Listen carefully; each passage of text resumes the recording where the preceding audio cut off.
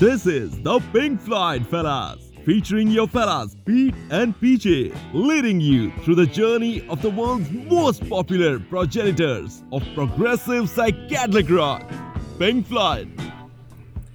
And this is Pete, air drumming away with Nicky Mason on the cans. And this is PJ, and I was playing guitar for some of it, along with David Gilmour. Little Davy Fingers. I couldn't remember what we called him. That's his ridiculous nickname we have written down here. They're all, well, three of them, the quote-unquote good ones, all have names of a kind. We have Davy, Nicky, Ricky, and then fucking Raj over there in the corner. Raj. Yeah. What a loser. Yeah. What an asshole. What are we going to call him, Raji? I don't think so. No, you can't call him Raji. Oh, yeah. That doesn't make any sense at all. Okay, well, welcome to the show, everyone. Welcome back. Yeah, welcome back. If you all are longtime listeners, which I have to assume you are, because I can't... Why would you start here? Exactly. Yeah, why would you start with Pink Floyd? They're the fourth... Wait, how many groups did we do in the 27 Club? Like 6, yeah. Let's say? They're the ninth best group we've covered on this show. So why would you start here? Arguable. I think they're maybe about head-to-head with the Rolling Stones at the moment, but I don't know about that. Anyway, so but if you remember all the way back to the days of the Beach Boys, when we were in person across a table in PJ's house, and we were recording from such locations as the beach in Anaheim, Disneyland. Excuse me. It's been a while, Pete. It hasn't been that long. Disneyland, and the table next to the kitchen at Olive Garden. Then you know that we used to take what was called a summer break. Back when we had lives that made sense for. We also took a summer break during the Stone Studs. Is that right? Yeah. Oh, that is right. And I think probably during... No, we didn't necessarily take a break for the 27 Club. No, we rolled right through the summer, I'm pretty sure. I don't think we rolled through the summer per se. I think maybe we did. Anyhow, summer breaks are a long-standing tradition here at the Beach Boys Podcast Network. Yeah. And so we're just continuing that now with the Pink Floyd Fellas. This time it was unannounced. I believe all the other times we've tried to give you a heads up beforehand. We absolutely did. This time life just got in the way all of a sudden, and you know what? Sometimes you just got to have a goddamn summer break. That's what I've always said. We took some time off to reconsider our position on Pink Floyd. Well, really...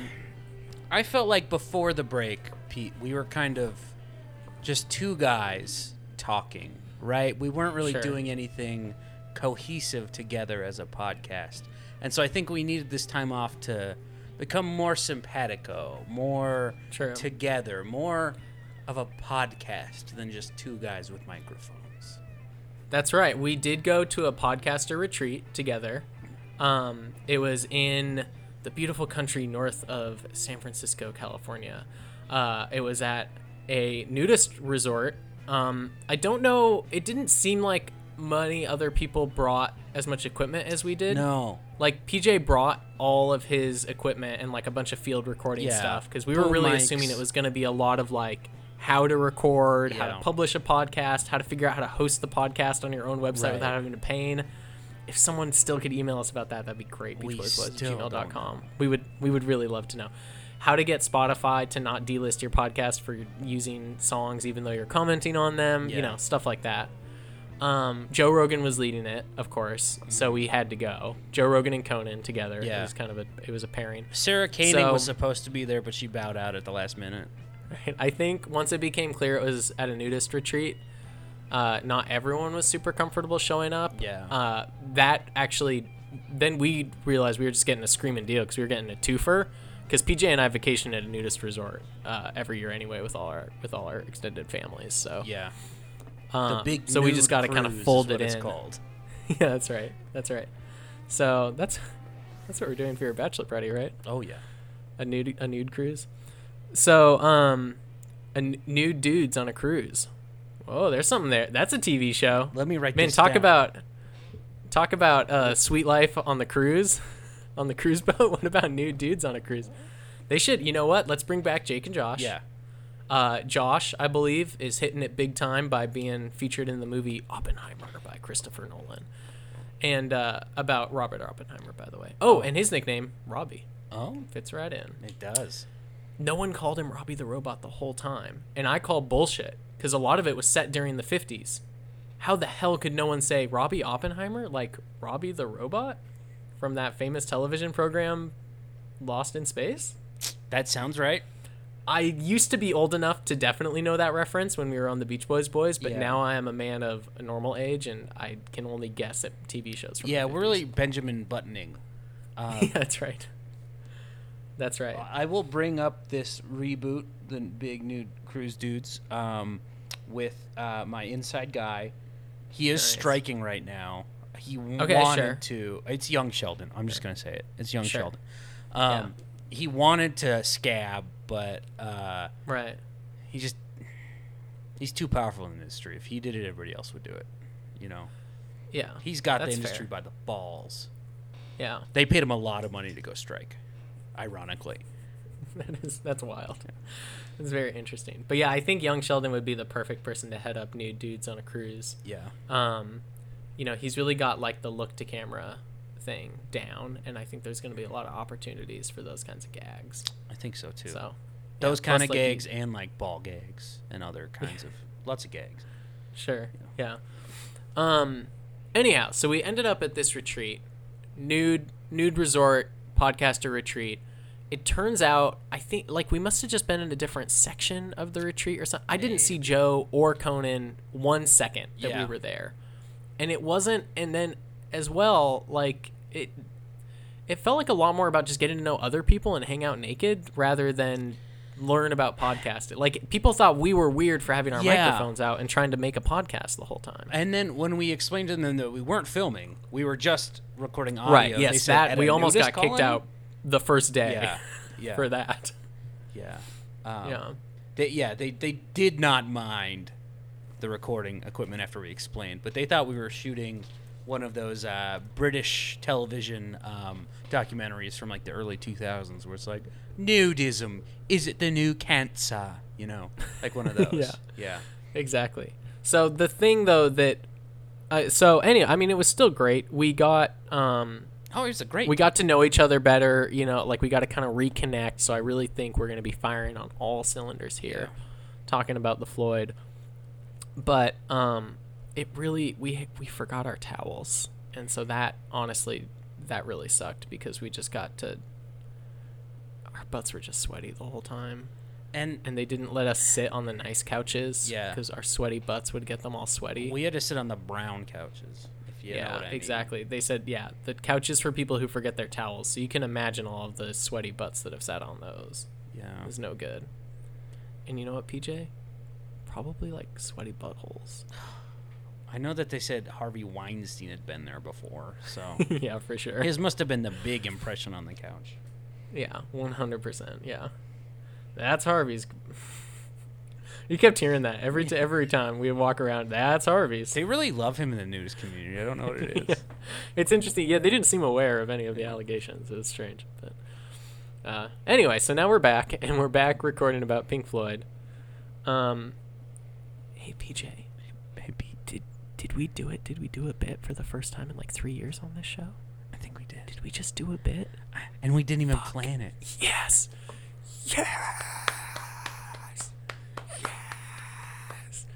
Nathan, Austin, Joe, get your fucking laptops out. beachboysboys@gmail.com. I want emails that are just applause emojis. Like 5,000 applause emojis. That's all we need. I want it to crash my computer. There's so many shit. Applause emojis. Just incredible. Yes. Gmail needs to say you are almost out of storage because there's so many applause emojis in your inbox. Yeah. Fuck yeah. God damn, we're that so felt good. So we're done, right? I mean, so. Like, that's the episode. Obscured by Clouds. 7 out of 10 for me. What do you want to give it? I don't know, I guess. Yeah. Yeah, all right. So, yeah, we're pretty much in agreement. So that has been the Pink Floyd Fellas. Thanks, everyone, for joining us. Like I said, you can email at beachboysboys@gmail.com. You can check out our other podcast, also on summer break right now, Fake Bands, Real Music. And I think that's it. So, PJ, I'll catch you on the other side of that moon. Yeah, and I'll see you on the other side of that rainbow. Perfect. Bye-bye.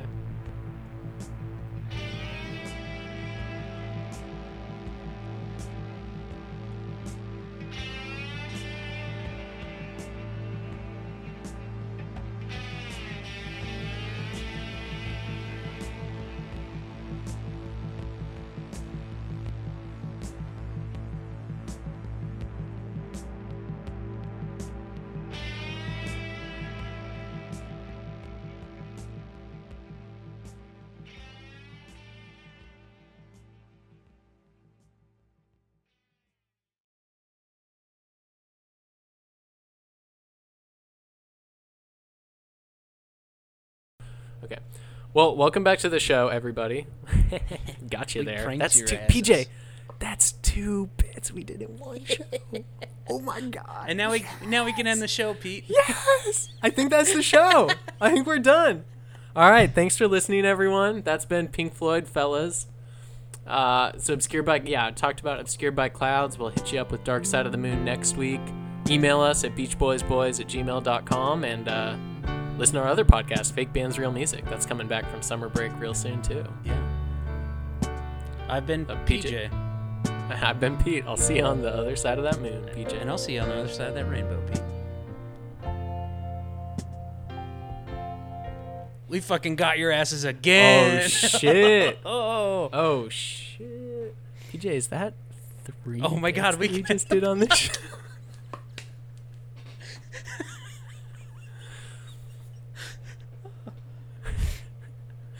So, welcome back to the Pink Floyd Fellas. We're back talking about Pink Floyd. We took a weird time for a break. I feel like it would have made a lot of sense to do it like right before Dark Side, maybe. Yeah. Because it's kind of the end of an era. But actually, weirdly, Obscured by Clouds really fits in with Dark Side of the Moon, which we'll talk about a little bit this week. But next week, we'll actually probably talk about Obscured by Clouds a weirdly large amount when we talk about Dark Side of the Moon. But back with our Pink Floyd boys. And while we were gone, like quite a while ago, I think in May, we had a little bit of Pink Floyd news.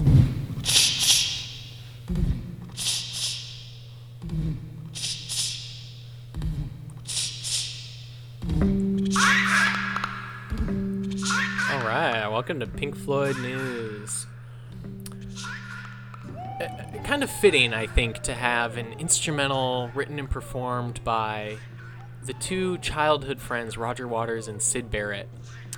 When Roger Waters is the main focus of our Pink Floyd news. So back on May 26, 2023, I shouldn't say that. It was earlier than that. This is when the story I'm reading came out. But in late May of this year, Roger Waters was performing in Berlin and for some reason pulled out a section of the concert where he and other people put on Nazi uniforms. Oh, cool. And had a whole thing about actual Nazi uniforms or the ones that he has been using? No, yeah, like the ones that just look like Nazi uniforms but technically aren't, but they are, yeah. That's like being like, but are they like really Nazis or are they like kind of not Nazis because they're slightly different? I just had to ask. Yes. So, anyway, he wore a black trench coat with red armbands and everything. And then other people wore costumes that were supposed to look like Nazi soldiers. He shot a prop machine gun into the audience. Cool. That's a fun thing to do in today's political climate. Yeah. Just to fake and in shoot today's a gun. Climate of shootings at concerts. Yeah. I heard Ariana Grande was pissed about it. Well, she's canceled, and hey, speaking of modern Nazis, the Queens of the Stone Age. Yeah. So anyway, but it was a bigger deal because he's done this for a long time. Like when we get to The Wall, we'll talk about it. There's some Nazi iconography in that movie. Yeah. He's always claimed that it's supposed to be critical of fascism, but it's arguable. Yeah, Jake told me he has a lot to talk to you about on that. So Yeah, no, when Jake comes on the show, we'll for sure, have a nice long conversation. And so, anyway, so he got in a lot of hot water for that. And it is kind of weird. I mean, because, like, he definitely got in more trouble because it was in Berlin, which Germany has pretty strict rules about. Nazi iconography. Exactly. Yeah.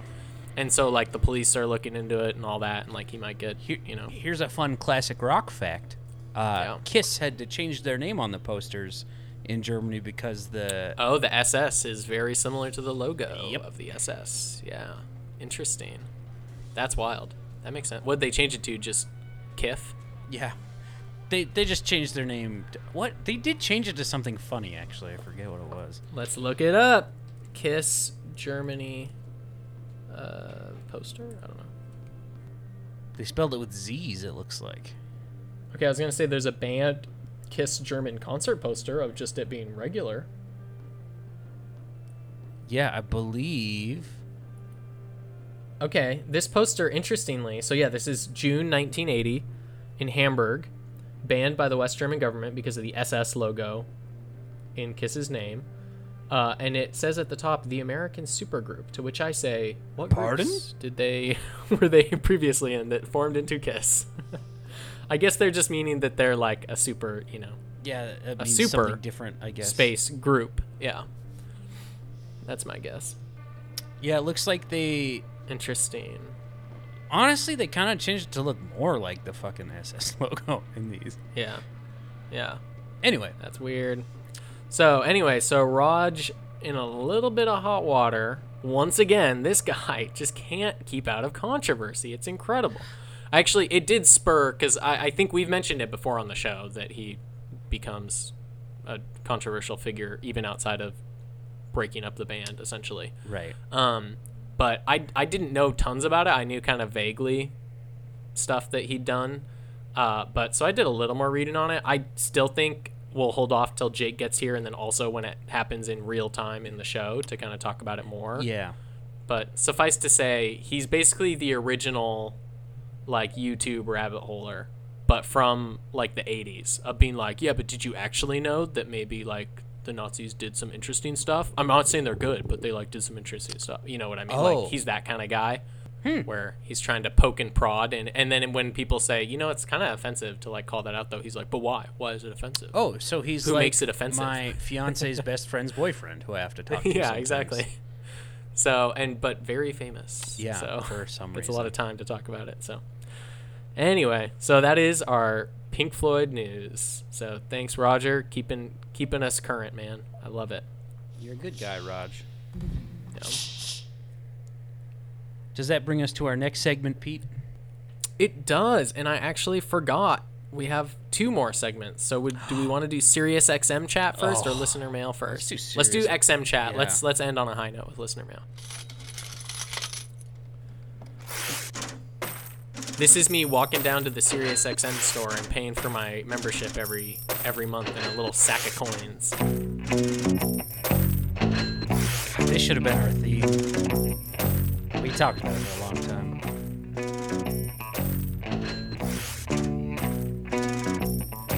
Kind of ironic for a podcast that we lose money on. True. Particularly, And we lose time on. Huh. Interesting. Wow, this Dark Side of the Moon thing might have some stuff to say. does it sync up to our podcast?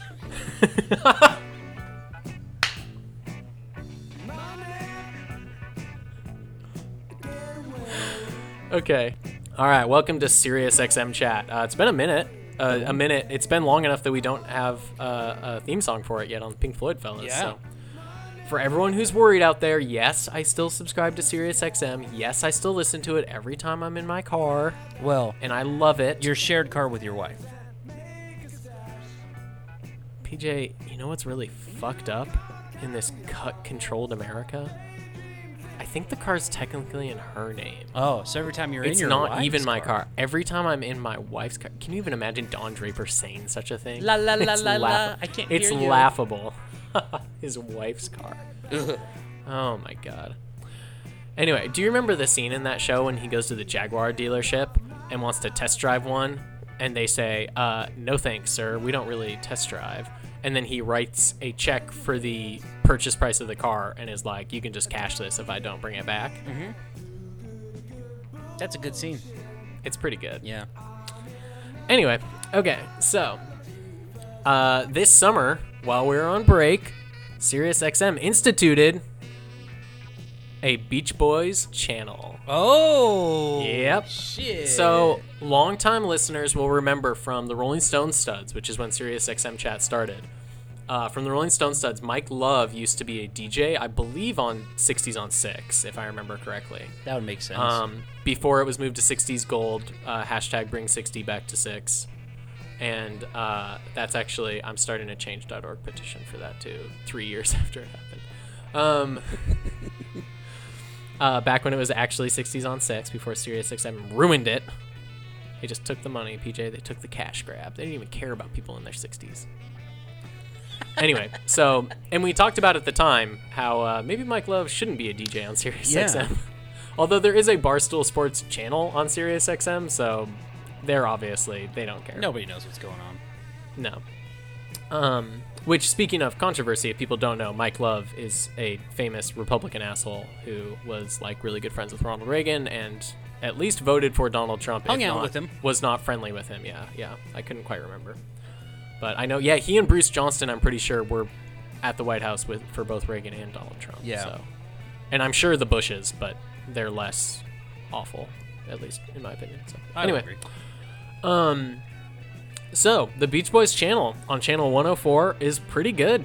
No Mike Love DJing. Good. They didn't bring him back, thankfully. They did play a weird amount of sound bites of him talking about songs, which I want to think are just clips from him DJing that they, like, own the rights to and are just replaying. But they played it more like interview style, where it's like, here Mike Love's thoughts on The Shift. And then he would talk about, so there was this dress that they used to wear, man, these girls. And it was like just such a sexy little dress. So we decided, hey, we need to. And they're talking about themselves as like sophomores in high school. Guys, we need to write a song about this dress. And we did, and people loved it. So that's my Mike Love impression. It's kind of half Trump. They're kind of the same guy, though. Yeah, exactly. He really does. When he wears the hat, he almost looks just exactly like Donald Trump. Yeah. They have the same like skin tone and almost the same hair and stuff. Yeah. Anyway. But it good, like, in a lot of deep cuts. It's, I think the first day that I listened to it, there was a song that I had to double check what album it was on, was how deep they were going. Then they also did play Pet Sounds constantly, so, you know. But, like, even, you know, The Shift, I think, counts as a deep cut, actually. That's a very deep cut. So, yeah. So, anyway, I think, here, I wanted this to happen, PJ, or I wanted to test this for you. So I'm going to play on my phone just because this doesn't work if you look up the song. Okay. But I was going to play the song that I could not identify. So I'll play it for you and tell you the name of the song. And I want you to guess what album it's off of. You might know. Oh, but I have a fun story about this after this game. Oh, I thought you were going to say, I'm going to guess the album before we even start. Oh. Which would be funny. Okay. All right. Okay, I'm ready.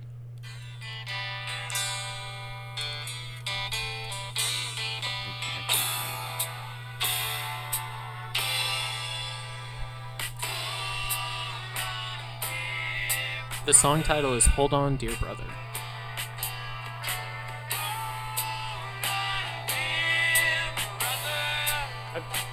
This is when Blondie Chaplin and Ricky Gervais were in the band. Yeah, you got further. Ricky Fattar, you got further than I did. Yeah. Because it kind of sounds like Carl singing to me, too. I think he's in there. I think it's him and Blondie. No, because I remember liking this song. This is from...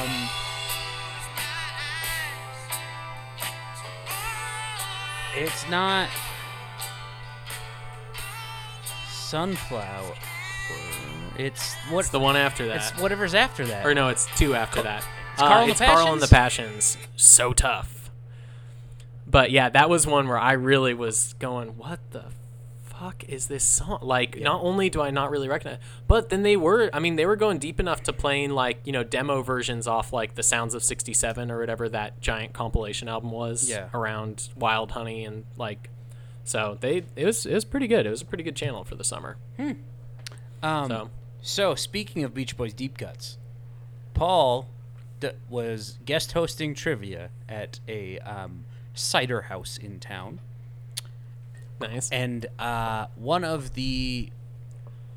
I think that if people want to know what Paul's like outside of the show, if they're listeners to Fake Bands Real Music, if they're listeners to this show and they remember him from his many scintillating guest appearances, I think that one sentence sums up Paul pretty well. Pretty good, yeah. Yeah. And one of the rounds, the theme was vegetables. Nice. And he asked, what album is the song Vegetables by the Beach Boys on? It's kind of dangerous. Do you know this? Because I said... yeah. Go ahead. Vegetables. It's off Smiley Smile. Yes. So... Technically, although it's also technically off Smile. And this is what I said. I said, technically it's on 2, Paul, because... Yeah, I was going to say, you're opening yourself up to a can of worms there, my friend. But... My friend. I got it confused with Mama Says. So, you're thinking of the version on Smile, which is so good, into one song. Yeah. And so I, like a fucking snobby little douche, was like, Paul, technically, that's off of 2 albums. Oh, see, that's interesting. For some reason, I didn't realize the Smile version was just called Mama Says. I had put Wild Honey as the album that it's on because I got him confused because I was thinking Mama Says. And then, like a snarky asshole, I was like, it's actually on 2. And then he said, you didn't get either of them right, though. And I was like, I know. But I knew that's really funny. Because I thought it was on Wild Honey and Smiley Smile. But it's off of Smile and Smiley Smile, which I felt like a fucking moron. Everybody made fun of me. Very confusing. Man, Smiley Smile. I got to go back and re-listen to Smiley Smile. I forgot about Little Pad. Ooh, what a fun song. Got to go to my little pad. I just need them to whisper in my ear about their little pads. Yeah. What is funny is that thing, I re-listened to Carl and the Passion, so tough. And, man, there's like 4 amazing songs on there, and then everything else is such hot garbage. Yeah, it's crazy. But the songs that are good are so fucking good. All right, that has been Sirius XM Chat. All right, on to... It's awfully considerate of you to think of me here. Listener Mail. All right, so we do have a piece of listener mail. This is very old. Honestly, this listener mail it couldn't be older, I don't think, if we tried. It's really incredible how old it is. But we're on a break, as they say in that TV show I never watched, Seinfeld. That one might be Dharma and Greg. Yeah. So it is from Nathan, our pseudo intern, and I do remember the context of this. On a previous episode, we asked Nathan, and we just referenced it. We asked Nathan, our pseudo intern, to let us know how to self-host our podcast. And Nathan wrote to the Beach Boys at gmail.com and support@soundcloudmail.com. I didn't know he CC'd it. He CC'd SoundCloud. Greetings, Pink Floyd fellas. You have called on me as your intern to figure out how to move your podcast off SoundCloud. Here's a shaky YouTube video showing how to switch from SoundCloud to Spotify. Okay, don't know if that'll be helpful, but thank you. I'll watch it in another 3 months, let's say. Yeah, we'll give it a while. And then links to another SoundCloud help page. This is an alternate way if you'd prefer as well. And it looks like the URL, it says redirecting your RSS feed to another host. And then he said, I'm looping in SoundCloud to support into the email as well, in case they have anything else to add. Thanks, Nathan, Beach Boys production intern. P.S. I've really enjoyed listening through Pink Floyd's discography. So far, I've enjoyed More, Adam Heartmother, Metal, and Obscured by Clouds. Can't wait to listen to the rest. Well, Nathan, usually I'd get mad at you for spoiling a future album, but it's perfect because we read this on the Obscured by Clouds episode. So that's fantastic. I'm surprised anyone could have enjoyed Adam Heartmother, so we'll have to have you right back in. We'll have to have you right back in and tell us what is decent about it. Although I did come across a Reddit thread the other day when I was looking for stuff about Obscured by Clouds, where people were not arguing, but going back and forth about how actually Adam Heartmother's pretty great. Oh, must have been on the incel forum. No, yeah. But anyway. So Nathan, first of all, You rule, Nathan. You're fantastic. You get it. Thank you for the help. We will, like I said, we'll get on it at some point. It's been Maybe. 2 months, but or no, it's only been like 6 weeks. That's not terrible. Or maybe we'll just keep spending that $10 a month. Yeah, maybe we'll keep doing that too. It's not really the $10 a month though. It's the if we take a break and we're not recording, or if we just decide to stop the show, we don't want to have to pay in perpetuity. Yeah. We just want to, we want it to still exist out there, even if we. That's why we've kept the show going. Exactly. That's the only reason we keep recording. Obviously, our hearts are clearly not in it anymore. I don't know. We did 3 bits, Pete. That's true. Oh, you know what? We're done. I think we've done enough. Let's end the show.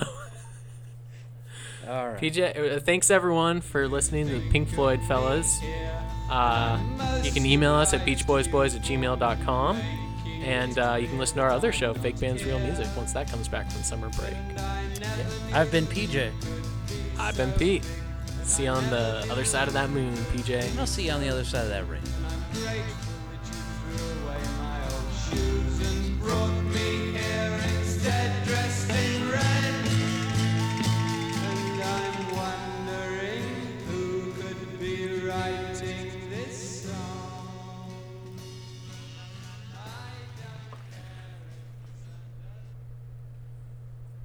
Wait, so are we just ending the whole show, or are we just ending the listener mail section? Because we were playing Jug Band Blues. I don't know. I'm a little confused. Both? Oh, okay. All right, we ended everything. That's just the song Perfect. that was pulled up on my Spotify. Gotcha. So that has been listener mail. Stop making that noise. Fucking A. It only does it sometimes.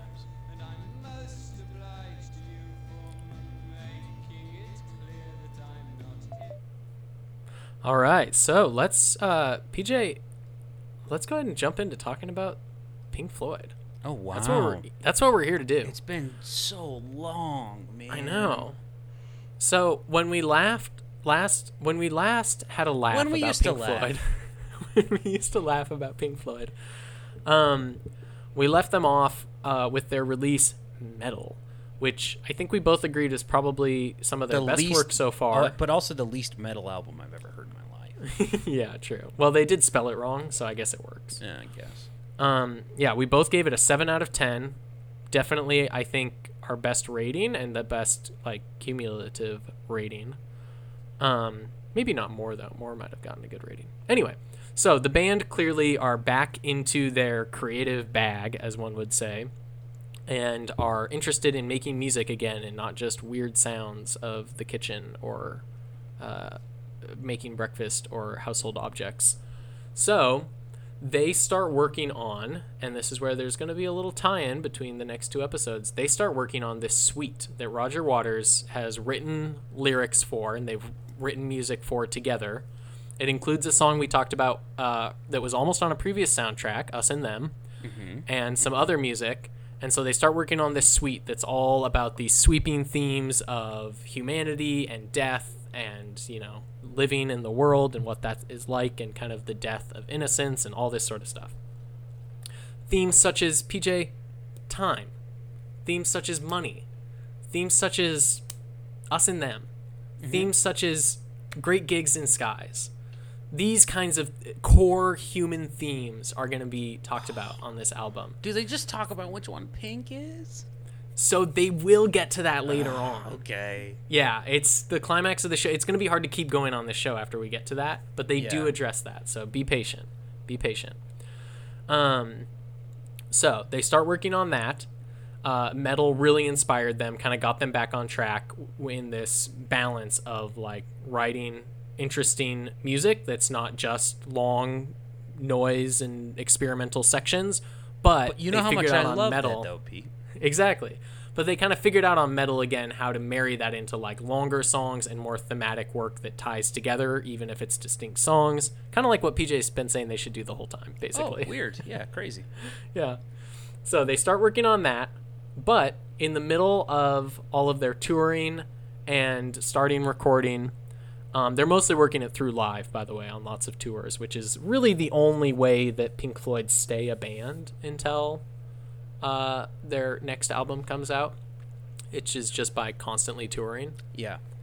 It's probably the fan that I have pointed right at me because it's very hot in the room. No, I hear talking is what it is.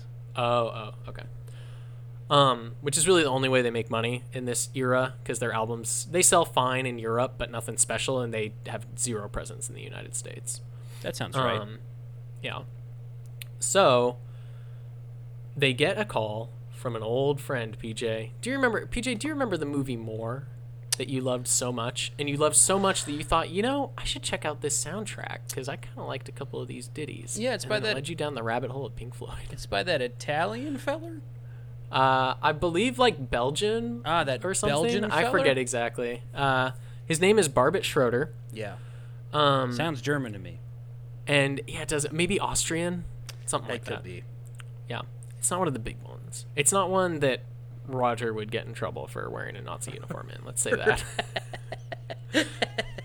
He would get some stern talking tos, but no police action, I don't think.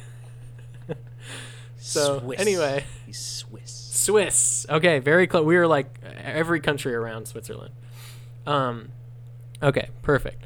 So their old friend Barbet Schroeder rings him up and says, "Hey guys, I'm working on my second movie, and you did such a bang-up job with my first one. Why don't you soundtrack the second one?" So he had them work on his soundtrack for his film La Vallée, which I think is French for the valley.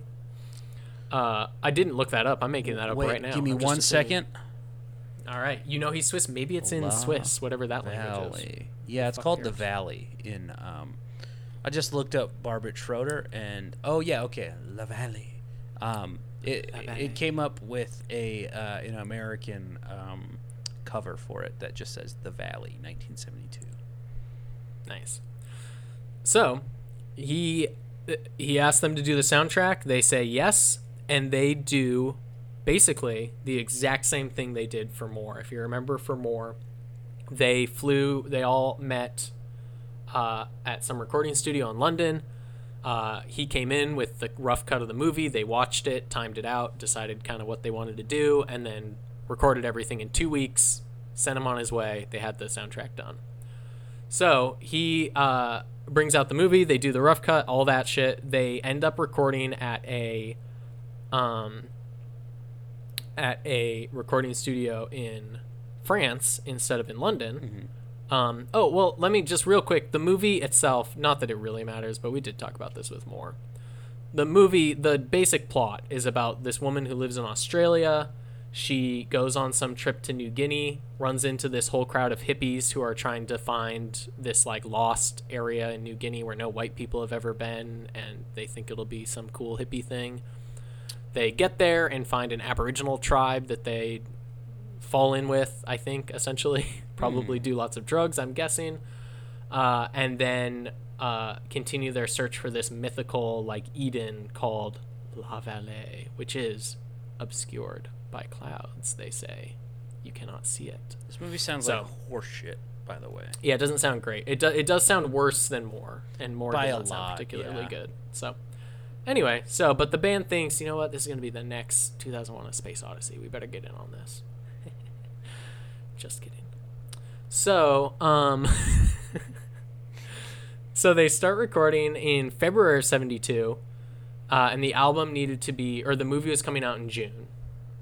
And so they did not have any time. So, under time pressure, just like More, again, it turns out maybe this is a good way for them to record. They create a pretty tight, straightforward album of simple, somewhat poppy rock songs, even though apparently they went into it thinking, hey, we can experiment, we can be weird, we can do like funky soundtrack stuff. Not so much. The pressure got to them and they wrote good music on accident. Oh. So, too bad, huh? Yeah. So, and this is where my pronunciation will be terrible.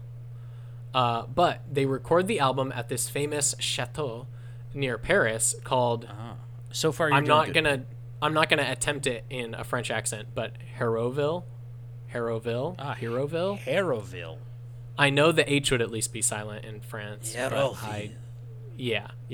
So anyway, this chateau apparently it's very old. Vincent van Gogh apparently painted it. Frederick Chopin lived there and supposedly had an affair with another man there, George Sand. Ooh, gay stuff? Yikes. So, a very famous chateau. In the late 60s, the owner of it built a recording studio in one wing of the house and set it up as like this live-in studio where musicians could fly out. They can live there because there's a bunch of bedrooms. There's a kitchen. They can cook or have someone cook for them, record all at this one location on this giant property. Yeah, it has 30 rooms, a swimming pool, a tennis court. Too many rooms, if you ask me. Yeah, exactly. So, anyway, so they fly out there to record it. They end up recording in 2 weeks, 1 week in February and 1 week in March. So not quite like More, where they did it all together, but also similar to More, though. They wrote and recorded it just all in the studio. They didn't come with any songs done before they showed up. So, again, turns out it kind of works. So, some interesting stuff about the Chateau Hérouville. Okay, so there's a story. So lots of famous musicians recorded there, including T-Rex, David Bowie, 27 Club member Chris Bell on his if you remember, near the end of his sad life, he went on a little European tour to try and shop his music over there. I recall that. And apparently ended up at Chateau Hérouville and did some recording there. Okay. And then I think maybe most famously Elton John. Well, David Bowie recorded Low there, so that's obviously pretty famous. That's pretty sick. But then Elton John as well recorded 3 of his early 70s albums there, including, I never knew this till today, Honky Chateau was named after Chateau Hérouville. And apparently kind of started after that, people started calling the recording studio Honky Chateau. So. And then, apparently, I just think you'll appreciate this. There's a story involving the Grateful Dead. Oh.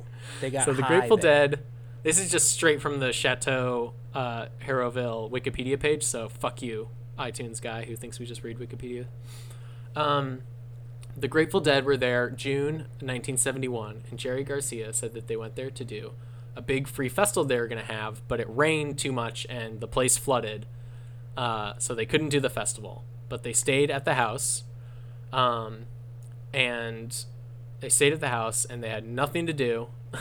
So they decided, oh no, the festival wasn't at the chateau, somewhere else. So they decided to put on their own festival at the chateau, and just playing to nobody. Like, they didn't have a crowd. So it was apparently just like townspeople from nearby showed up, got drunk, fell in the pool, had a great time. So the Grateful Dead, you know what? You can only say they knew how to have fun. There's another story about the Grateful Dead that I want to tell real quick. Their sound engineer, who had been their sound engineer since the beginning, had to go to jail for some reason. And they went and played a show at that jail. Aww. And there's so sweet. clips from it, and there's 10 dudes in the audience. But they are having such a good time. But nobody in prison wants to listen to the Grateful Dead. Yeah. But they're having such a good time just fucking jamming up there, and they're sound guys loving it, but that's awesome. It was just for them basically. That's fantastic. Was that before or after our friend Pigpen died? I think way later. Yeah. All right. So back to Pink Floyd. Also, as a bit of a prelude again to our next episode and then all the future episodes, this is kind of worth marking, for all intents and purposes, kind of the last Floyd album made with all 4 members contributing in a significant manner. I think Dark Side will be that-ish. Yeah. And then we enter a period of, I think, one person taking over for not always the same album. person, but one person taking over the album process. Yeah. Okay. So that's kind of an interesting side note. And then also the close to the end of an era, I think it's going to be about halfway through the Dark Side of the Moon era. But we're very close to the end of an era of them all enjoying being in a band together. Good. And apparently, by all accounts, they were having a blast recording this soundtrack still. So kind of nice, getting to see the guys giggle. And it's kind of like when you watch the Let It Be documentary. We haven't brought that up in a minute. Yeah. We're contractually obligated to every few episodes, of course. We do have a deal with Disney Plus. Yeah. And we got paid by Magic Alex to keep bringing him up. Right, yeah. So kind of like that, when it's like they are fighting and then they do something really wholesome and fun and they're all like giggling together or whatever, and you're like, oh yeah, they are just the 4 lads from Liverpool. Which one of these guys loves naps? There's one in every band. Honestly, I'm going to say Roger. I feel like Roger, he is both the like kind of driving force and he's the one who could be found napping the most. Yeah. He's just got them sleepy looking eyes. Exactly. So, anyway, so they record this album. It ended up not being named La Vallée or like music from the movie, you know. Yeah. But they had some weird dispute with the film company and with Pink Floyd's EMI, I think, is who they're signed with at this point. So they put it out as Obscured by Clouds, which was the English title of the movie for like I think Western releases. So that's why it's called Obscured by Clouds. The album cover, once again, is a Hypnosis joint. It is better than the cover from More, but not by much. Because it is still just a still frame from the movie that they have altered slightly. That's all it is. So if people remember, More was like a kind of wide shot of one of the characters, I think, standing in front of a windmill in a big field. Yeah. And then they like colored. What am I trying to say? They like color tinted it so it was all orange and blue. Obscured by Clouds, they took a still of one of the characters like climbing a tree, and then just blurred it. Cool. Yep. Apparently, Barbet Schroeder claimed at one point that they didn't try very hard for the cover because they were worried about Dark Side of the Moon being like they wanted that to be the cool cover coming out from Pink Floyd at the time. Yeah. To which I say to Barbet Schroeder, did you see what they did for More, though? They clearly don't try at all for these movies. No. I'm surprised that this was a Hypnosis joint, honestly. Yeah, well, same with More. Yeah. Like it's when they don't try, they really don't try. And then when they try, they really try. So they could have put like a good cool font on it or something. I don't know. They almost could have done anything. Yeah. I will say though, I like it. I don't like it knowing the story behind it. Just as an album cover, I think it's pretty cool actually. I like it. But it's really dumb once you know the quote unquote work that was put into it. It's kind of like the Adam Hartmother one, actually, where it's like, it's such a great album cover, and then once you hear that it's just literally that Storm Thorgerson was bored and got a picture of a cow because he didn't know what to do, you're like, oh, well, this sucks. No. This is just... To me, that made that album cover better. That's so funny. I think it's way worse. Because them being lazy they're just as lazy as Pink Floyd. They're perfect for each other. All right. Final notes before we get to our track by track is... No Rolling Stone review for Obscured by Clouds. They totally skipped it, assholes. But we do have a Robert Christgau review. So let's go ahead and hear our theme, our review theme. Do you have the time written down? Yes, I do. 1:33. Excuse me, I keep burping. It's almost like drinking beer makes me do that. Forward, damn it.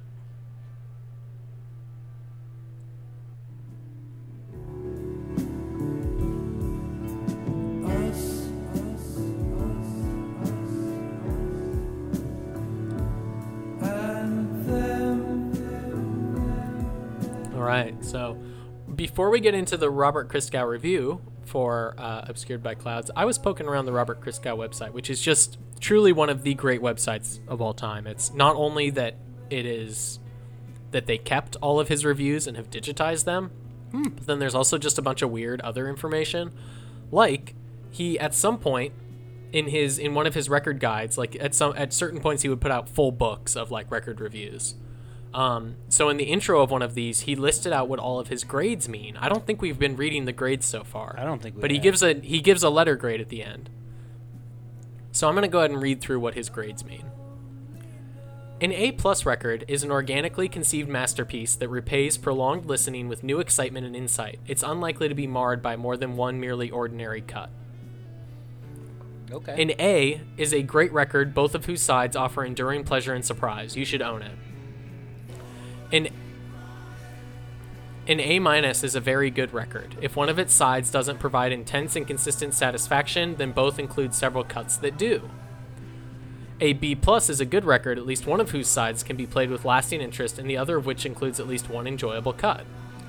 A B is an admirable effort that aficionados of the style or artist will probably find quite listenable. A B- is a competent or mildly interesting record that will usually feature at least 3 worthwhile cuts. Competent's a mean word to say when it comes to like art. A C+ is a not disreputable performance, most likely a failed experiment or a pleasant piece of hack work. Yeah, we're going to start to get into the good stuff here. A C is a record of clear professionalism or barely discernible inspiration, but not both. Oh boy. Yeah. A C- is a regrettably successful exploitation or a basically honest but quite incompetent stab at something more. Wow. A D+ is an appalling piece of pimp work or a thoroughly botched token of sincerity. Oh, this guy rules. It is impossible to understand why anyone would buy a D record. It is impossible to understand why anyone would release a D- record. It is impossible to understand why anyone would cut an E+ record. E records are frequently cited as proof that there is no God. An E- record is an organically conceived masterpiece that repays repeated listening with a sense of horror in the face of the void. It is unlikely to be marred by one listenable cut. That's so, funny. Anyway, those are his reviews. Just to catch people up now, we have Pink Floyd. Adam Hartmother got a D+. Oof. Pretty rough. It's an appalling piece of pimp work or a thoroughly botched token of sincerity. Yeah. Metal got a B-.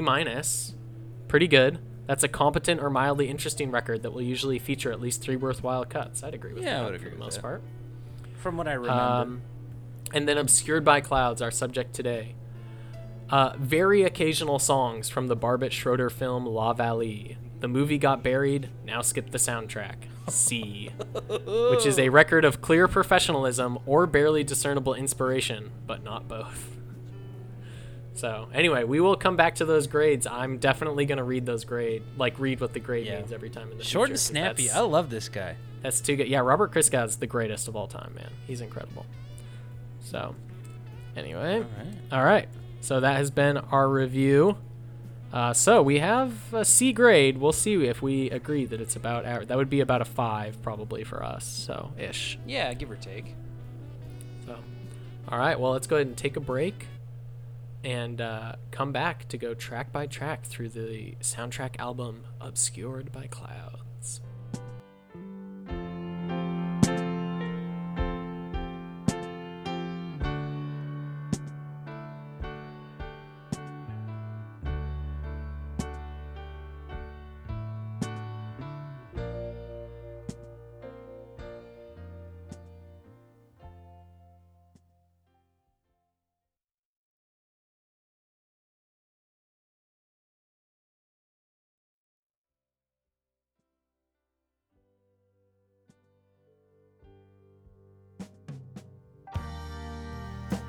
And welcome back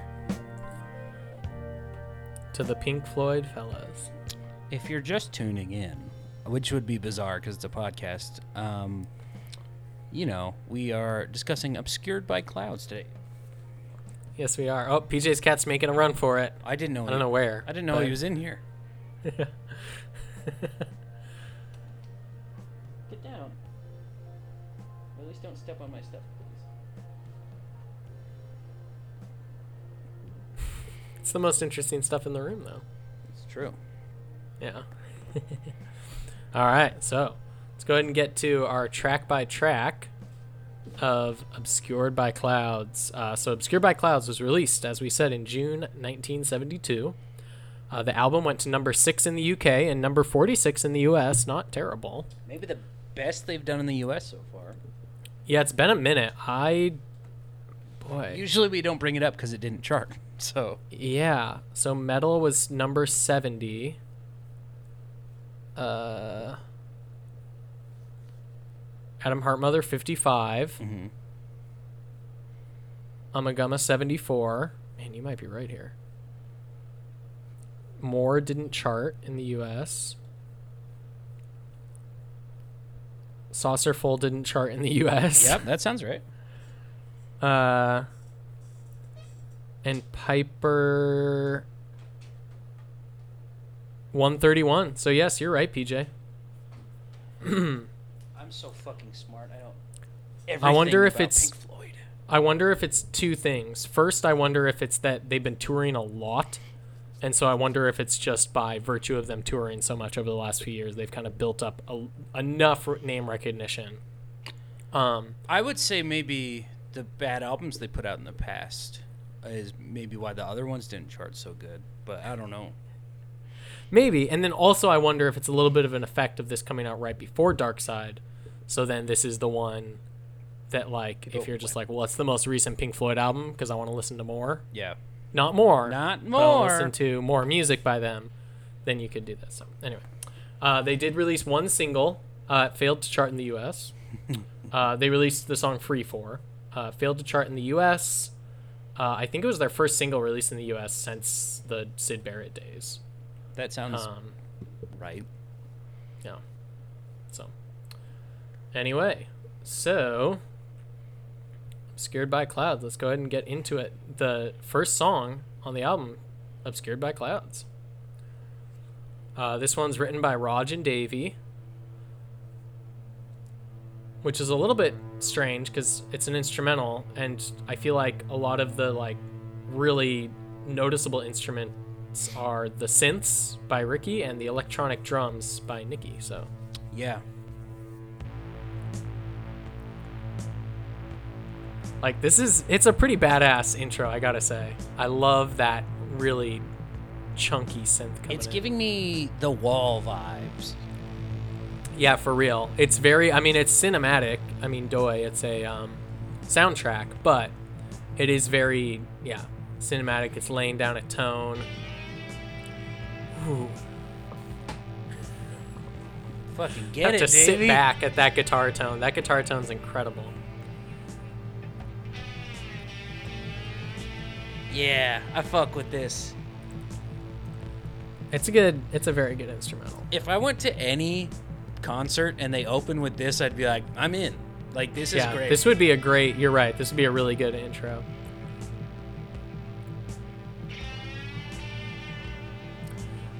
So I'm going to go ahead and guess, just based on the sound of it, that this is a slide on his Strat, probably. I doubt this is his pedal steel. That sounds... Yeah, it's not a pedal steel for sure. Right. So... yeah, I think this song rules. It's a really great guitar line. I'm actually now trying to listen for if Roger even plays on this song. There isn't any bass so far.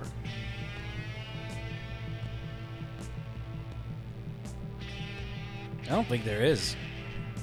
Also, we'll talk about this a few times on this album, but this guitar line reminds me a little bit. It feels a little bit like a precursor to the Shine On You Crazy Diamond guitar line. Yeah, okay. Like, it's got kind of the same structure to it, I guess, a little bit to me, but yeah.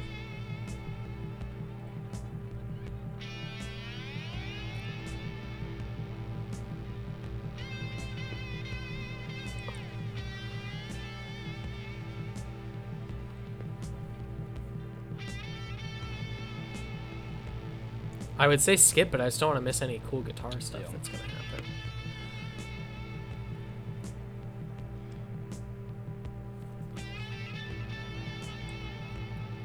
But we could go ahead and get to When You're In, a band composition, another instrumental.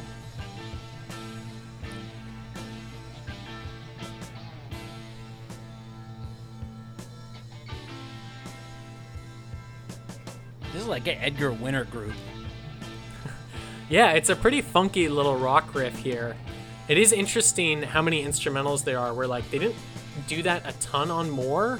And when they did, it was a lot more, it felt like specific to, like, the scene, where they would write an instrumental for this specific scene, whereas this is more instrumentals that they just are playing as a band, kind of. But, yeah, it's pretty funky. My only real problem with this, it's got another great guitar line, which I'm going to say, I think, on almost every single song, but it's a little bit samey. It's only 2 minutes and 20 seconds long, but even then, it's kind of just this the whole time. Yeah. It's the most rock they've ever sounded. Yeah. Well, some parts of more, where they Some did, like, parts, that but- hard rock stuff. But Yeah, but...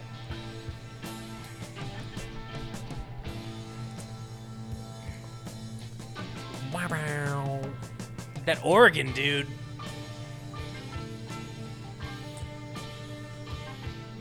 Fuck yeah. So far, 2 bangers straight out the gate. Yeah, it's pretty good. And for instrumentals, too. Like, to start with... this isn't weird for Pink Floyd, but just in general, starting with, like, over 5 minutes of 2 instrumental songs and them both rocking. So let's... Pink Floyd being good for 2 songs in a row is, like, pretty strange, so...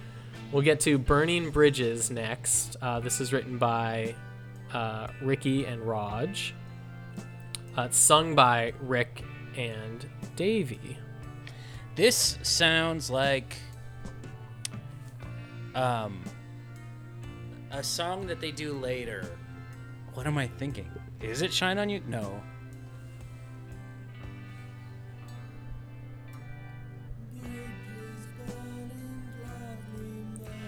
This is very reminiscent of a future song of theirs. The bass line on this song to me is not fantastic, but it's just recorded really well. The bass tone on this album is so incredible. It's really fantastic to listen to. Is this a crazy statement I'm about to make? This is the most well-mixed album they've done.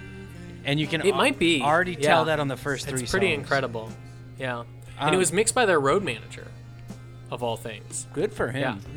Yeah. Who's singing right now? That's... I'm pretty sure this is Davey and Rick started. Davey's got a bad voice. He's singing too low. Yeah. Because he sounds... Or maybe it's opposite then. Maybe this is Ricky and he's singing too low. No, Ricky would always be singing higher. Yeah. Ricky's got more of a falsetto. That voice is a real stinker on this song. I think this is one of the weaker songs for me personally. I like it. I don't love it though, and it's like it's too early in the album for this kind of slow song. The guitar solo again though is really nice. Yeah. This sounds like some of their earlier stuff. Not in a bad way necessarily, but it is kind of like... This could be like a B-side off Adam Heart Mother or something. Yeah. But that slide... Yeah.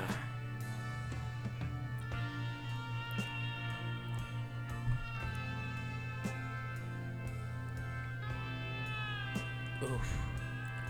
Yeah. All right, let's go ahead and get to the gold. It's in the ... Talking about them playing some rock music. I know, dude. So this was written by Raj and Davey. I think Raj on the lyrics and Davey on the melody, sung by Davey.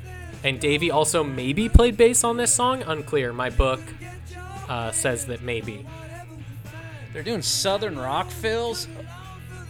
Yeah, man. And his voice is top notch here too. Very good. Yeah. Like he's always been good, but it feels like he's warming up for the Dark Side of the Moon. So. Yeah, this song fucking rules.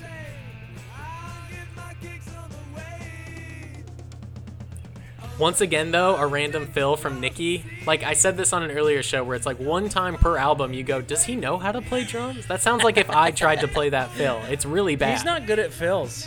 It's strange, He can get a groove going. Fills are not his forte. Yeah. It's not Whiplash, damn it. This doesn't sound like Pink Floyd. You know? Yeah. Like in a very good way. They're just like so out of their usual element, yeah. Oh, fuck yeah, dude. And then what's the timestamp right now? We're at 122. We got 145 left. Yeah, okay. I'm like, I forget exactly. They might end with all guitar David solo. Gilmour can play any genre of guitar, and he can do it at the top of the game, you know? It's pretty amazing.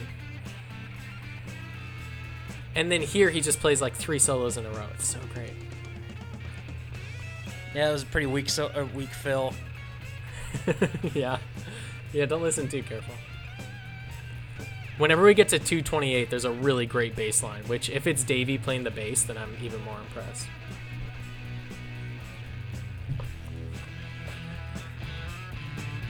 This is one of my favorite guitar solos on the album. This specific part is so great.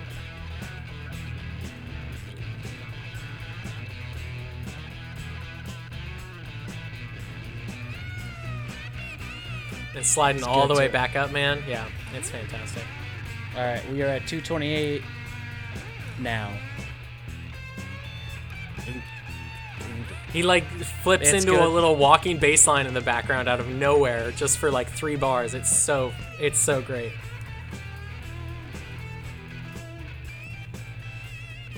What have I said? What have I said for the last 4 albums? I was like, weirdly, I think they'd make a great Southern rock band. And I was fucking right. I didn't even know this was coming. Yeah. It's pretty incredible. All right, so now let's get to What's the Deal. This is another Davy Rodge joint, again sung by Davy. And I don't know if I'm going to talk a lot during this song. This is one of those you just want to listen to. Obviously a little bit of a precursor to Wish You Were Here. Yeah. Song's gorgeous. It is one of my favorite songs of all time, I will say. And definitely in my top 3 Pink Floyd songs, unless there's something off Endless River that takes it away.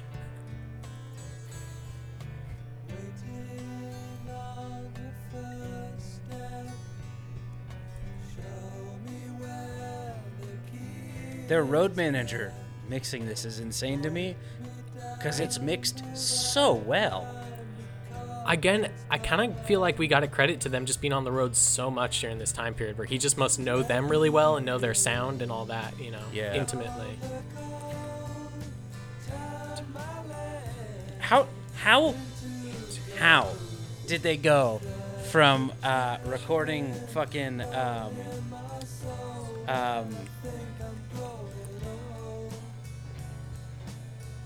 why can I not remember metal to this? Yeah. How? It's pretty wild, man.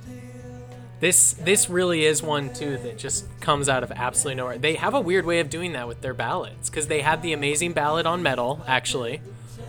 They had a bunch of amazing ballads on More. They have one coming up that I just referenced, Wish You Were Here. Yeah. Like, they really can pull off an acoustic ballad like nobody's business. And this song, it just, the melody is so gorgeous. I love the lyrics. Rodge does well on lyrics overall, but these are some of my favorite Roger lyrics. They're maybe about Sid. They also could just be about anyone kind of in a relationship with someone and trying to like figure stuff out and the, you know, pleasure and pain of a relationship. I'm going to go back for a second because I'm a sucker for this vocal thing in songs. Give it a second.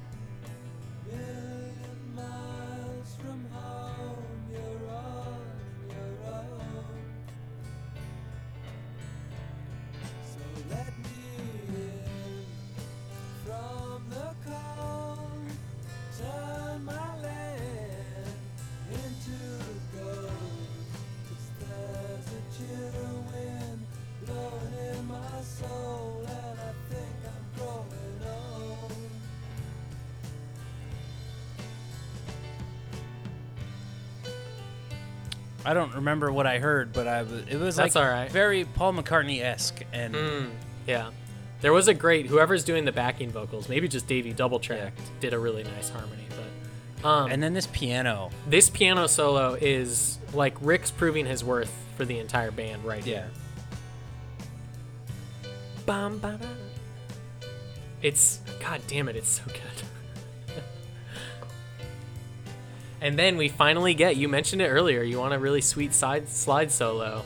Davey heard ya. He's gonna bring it.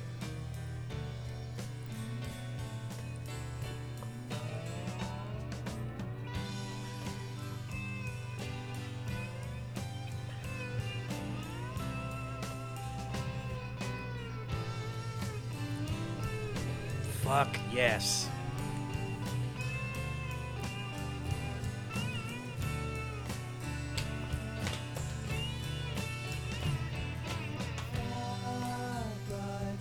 God damn it. Like, those are two of the best solos they've ever recorded, and they just did them back to back on this random ballad on a fucking soundtrack for a movie no one saw.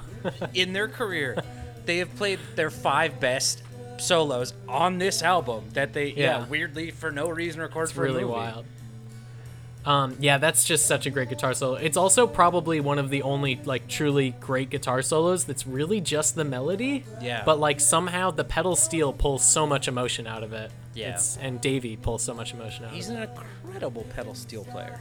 Yeah. And then we get to one of my favorite lyrics just ever coming up at the last chorus. Shall come. This part.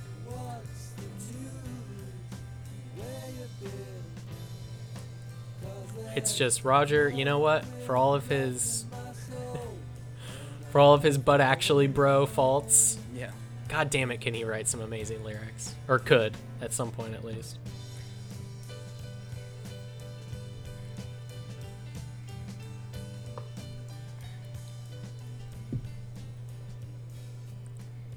All right. So well, good. Now that perfection is out of the way, we move on to the back half of the record. Mudmen is the first song, written by Ricky and Davey. It's an instrumental adaptation of Burning Bridges. So not tons new here, although I believe there is, again, a pretty sick guitar solo. And the piano is recorded very well on this song. I mean, on this whole album, but... It's so well done. It's so well produced. Wild that it was their road manager and it's just some fucking movie soundtrack they did. Right.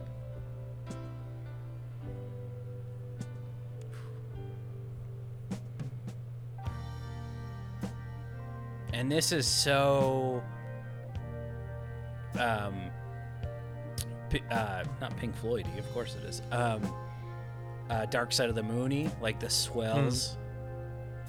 Yeah. It's not quite the tone, but like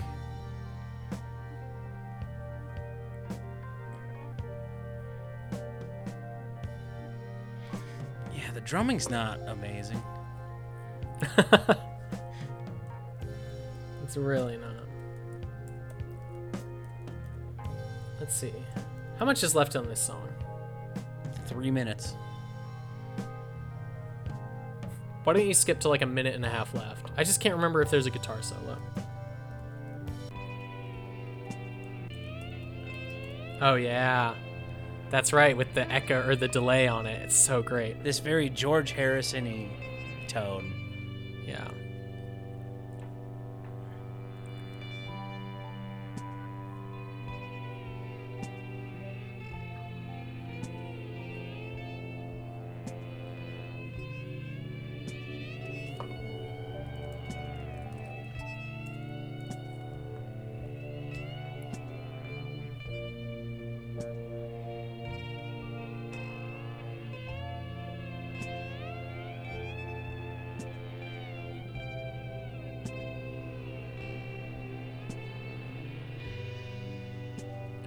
All right. Yeah, the drumming's not very good. But this part is awesome. He's making the organ sound like a choir. Yeah. Well, you just hit the choir setting. Oh, yeah. I think it's pretty straightforward.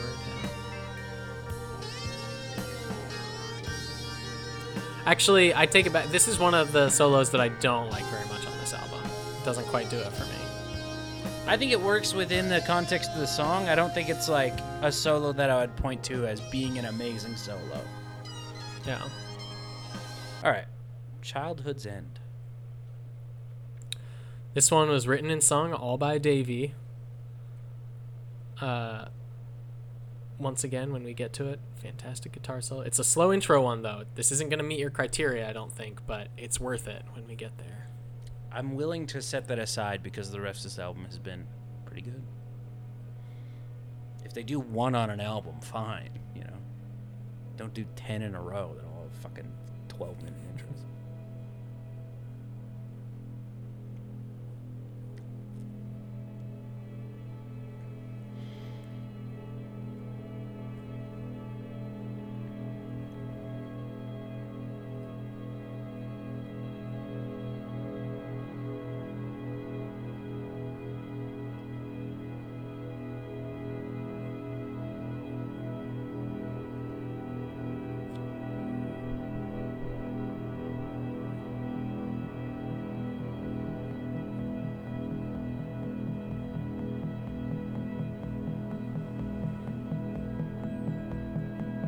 Very long intro. Also, this is very much a prototype for Time on the next album.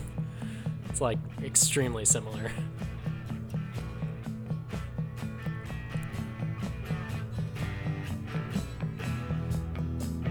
Yeah, there we go. Now we're into it.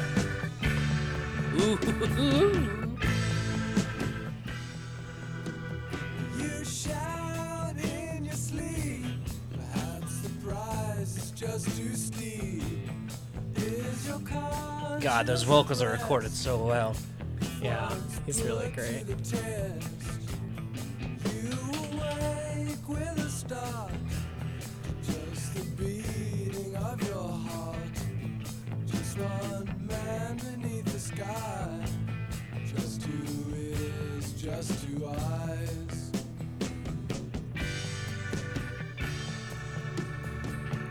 Yeah, this is like a precursor to Time, for sure. Yeah. Across the sea, long past thoughts and memories. It's good. It's pretty fantastic, man. And we definitely got to wait for this guitar solo because he goes, Oh, yeah.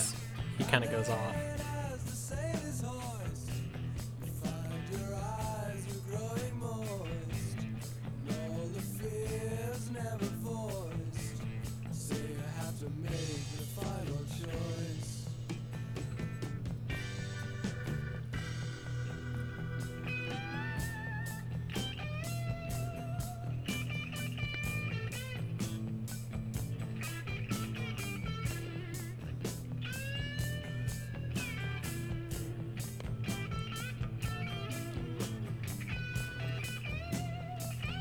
Once again, he does the fun thing where he does like 2 solos in a row too, because this is going to kick into a whole new section in a minute.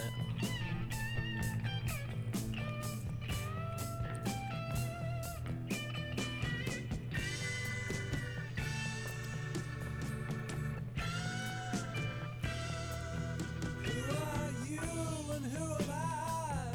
I guess it'll in the second solo. I swear I listened to this. I don't know. One infinite sky. There'll be war, there'll be peace. But everything one day will cease. All the iron turn to rust. All the proud men turn to dust. And so all things time will mend. So this song will end.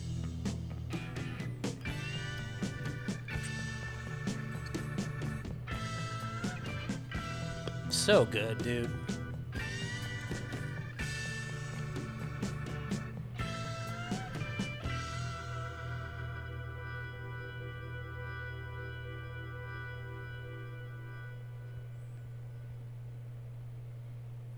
All right, I'm getting to Free 4. This was written and sung all by Roger.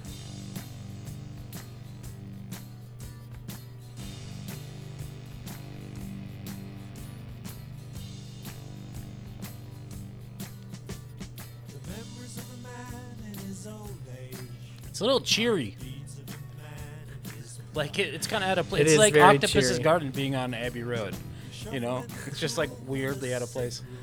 Yeah, if it helps, the lyrics are really depressing. Mm-hmm. So.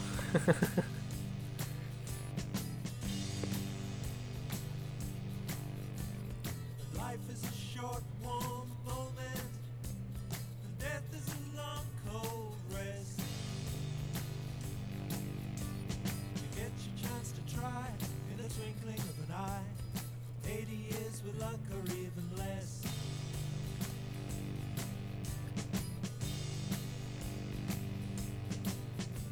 So all aboard.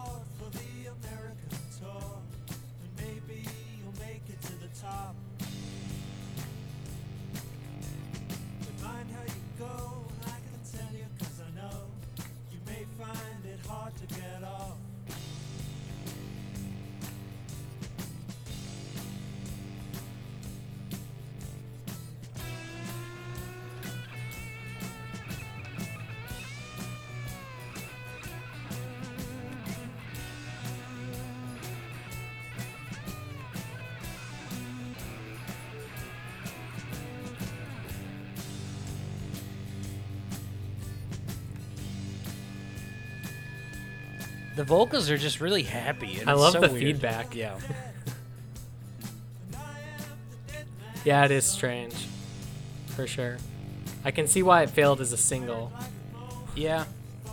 Because it just doesn't quite work. If you listen to it for more than 2 seconds, you realize it's so depressing, all of the lyrics. So no matter how good it is musically.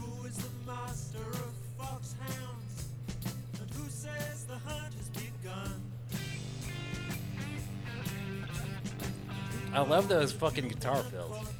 Yeah, they're really great.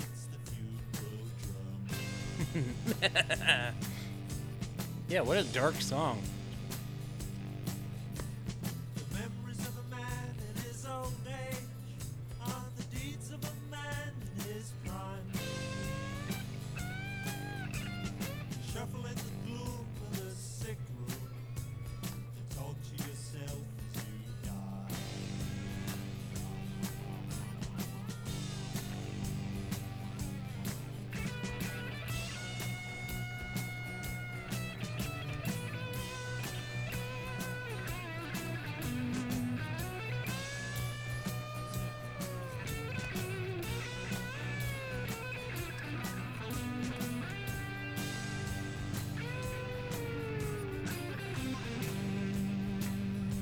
Not my favorite solo again. It's okay, but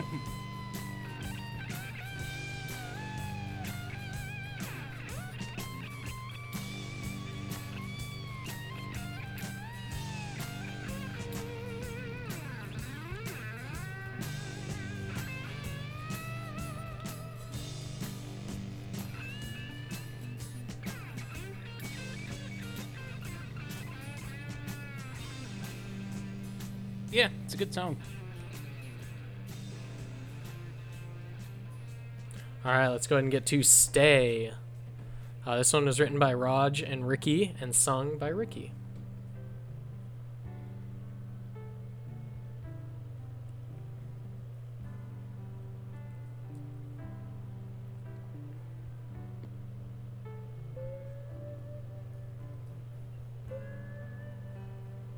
Really great wah pedal guitar on this song, and we're gonna get an even better solo later, but I love That's what you keep telling me.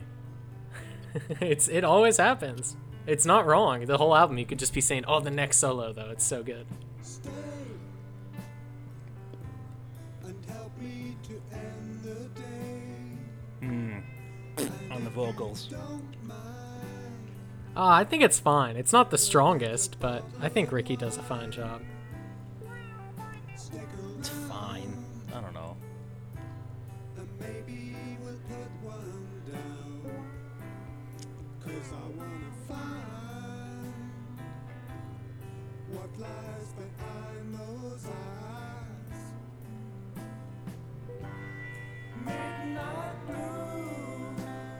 This one was fine. I don't hate it. It's a little boring No. up top. I agree. The best part of it is the wah guitar. Yeah. Like that makes the song. If the guitar wasn't anything special, it would be a pretty boring song. Yeah, I think that's a fair assertion.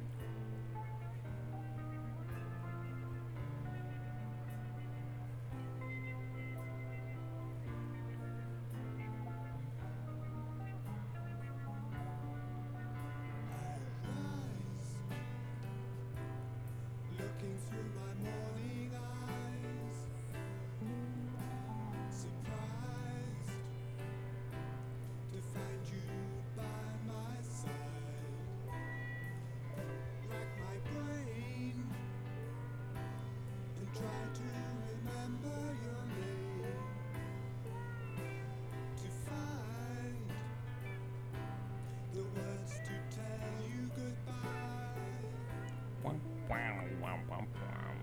Yeah, I mean, the slide guitar and the wah, it's good. Yeah. Otherwise, this song is like not the best. It's fine. No, I wish I wrote down. I should have written down when the solo started. It's probably after this chorus, but You never know with Floyd. They're always doing stuff out of order. yeah, they're so weird. Here we go.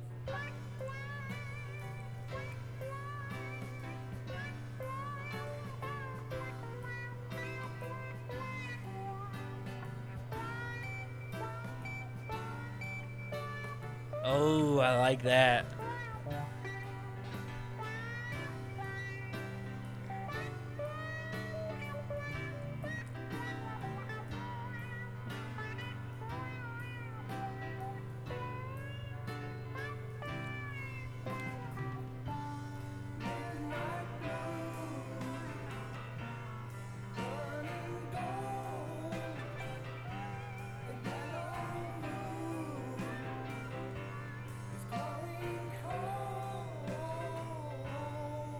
All right. Let's go ahead and get to the last song. Absolutely. Kurt. This is a slow fade in, if you didn't realize that already. How slow of a fade in? Pretty fucking slow. Yeah.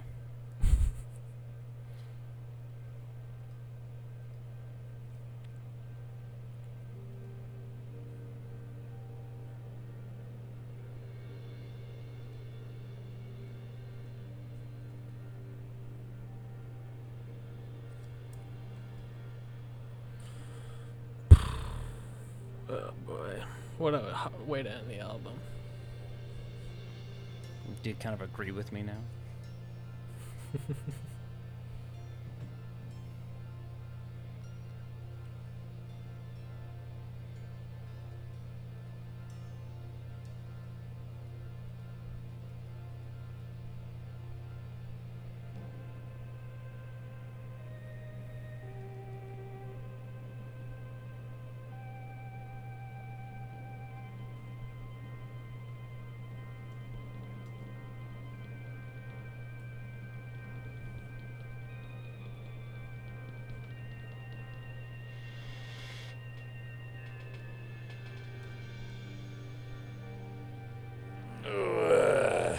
We get it.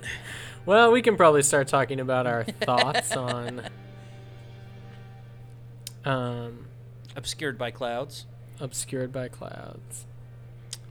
Yeah. Well, what do you think, PJ?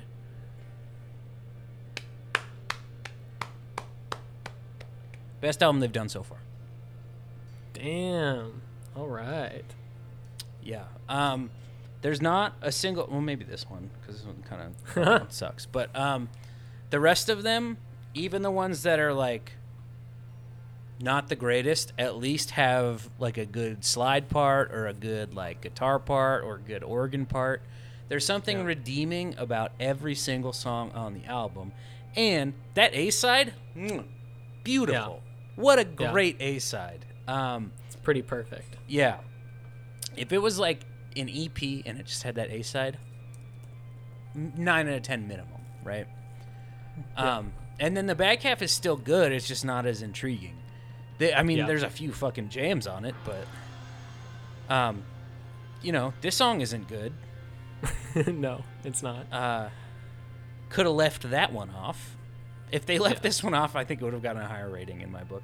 But yeah, a good album. The first time I've like been listening to Pink Floyd, and I was like, okay, yeah. So, what are your thoughts? Yeah, I am glad this album holds up for me. It had been a little bit since I'd listened to it. When I got really into Pink Floyd back in the day, this one was always kind of my sleeper favorite, where like it's not their best objectively, but it was always, I loved being able to pull this one out to be like, I mean, like, I know you kind of probably like Pink Floyd, but have you heard Obscured by Clouds? Because, like, it's very overlooked and way better than it has any right to be. Yeah. As this weird soundtrack album that came out right before Dark Side of the Moon, and they dashed off really quick for, like, without caring really at all, it doesn't seem like. So, and, like I said, when we were listening to What's the Deal, it's got my potentially favorite Pink Floyd song on it, or at least in my top 3. So this has always been a favorite of mine. I'm glad it holds up. It really does, I think, hold up. It's pretty fantastic. I will say the opening instrumentals, even though I like them, those, and then the ending instrumental, like,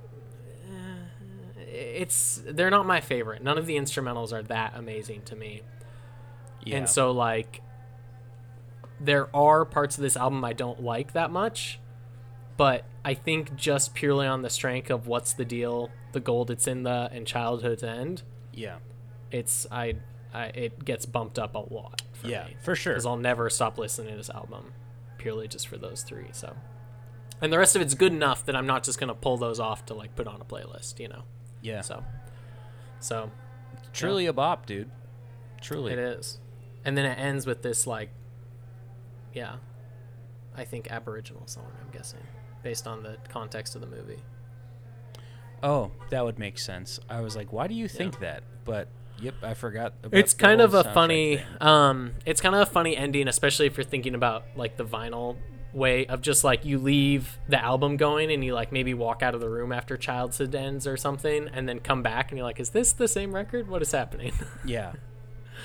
So in that way I think it's funny. I don't think they meant to do that at all, but Oh, I would doubt it. They're not really funny guys. well, PJ, do you remember when they thought they should bring some household implements and make some music out of them? That was a crack up. Oh yeah, I busted my gut. So I'm going to go ahead and rate Obscured by Clouds an 8 out of 10. I'm right up there with you. 8 out of 10. Damn. Woo. Yeah, I think it's a good listen. I'm so happy. Yeah. This is the one after the first couple albums when it was terrible. This is the one I kept referencing. Hang in there. Of like, you told me. And you know what? I forgot about, we used this term a while ago and I forgot about it, but I'm going to go ahead and give this the official stamp. This is Killer Floyd music. Killer Floyd Hell music, baby. Killer Floyd. Yeah, I think it's All good. right.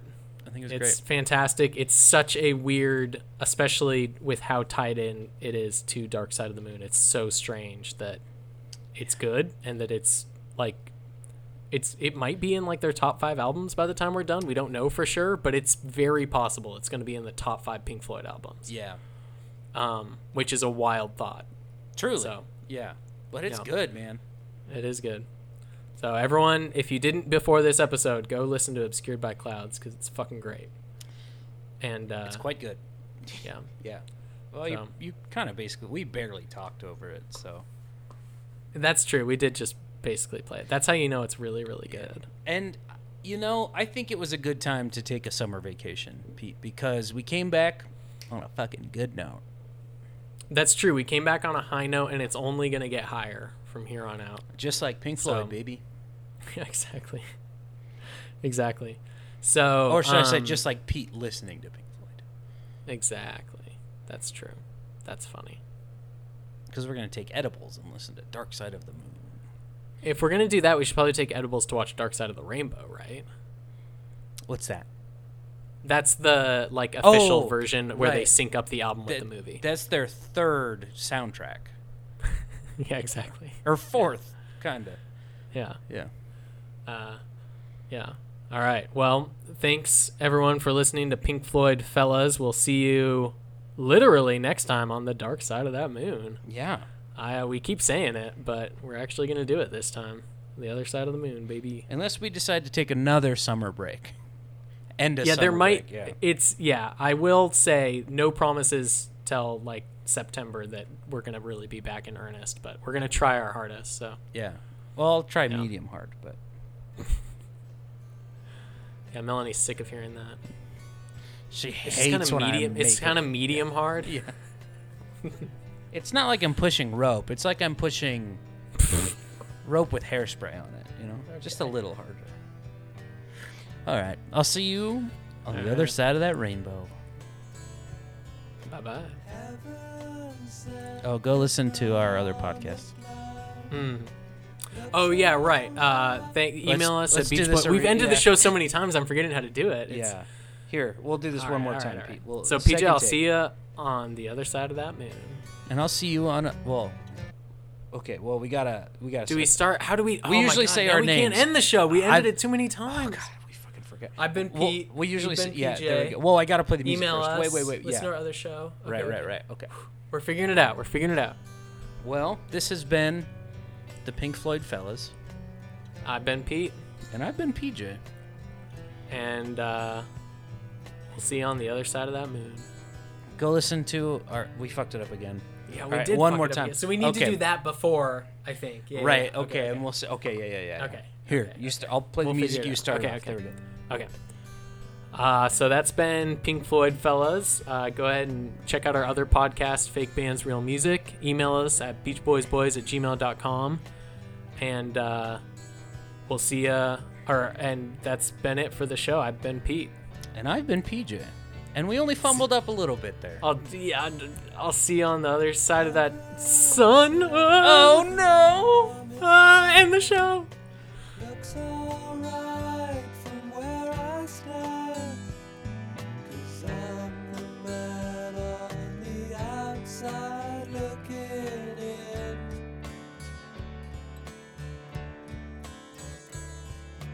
Waiting on the first step, show me where the key is kept.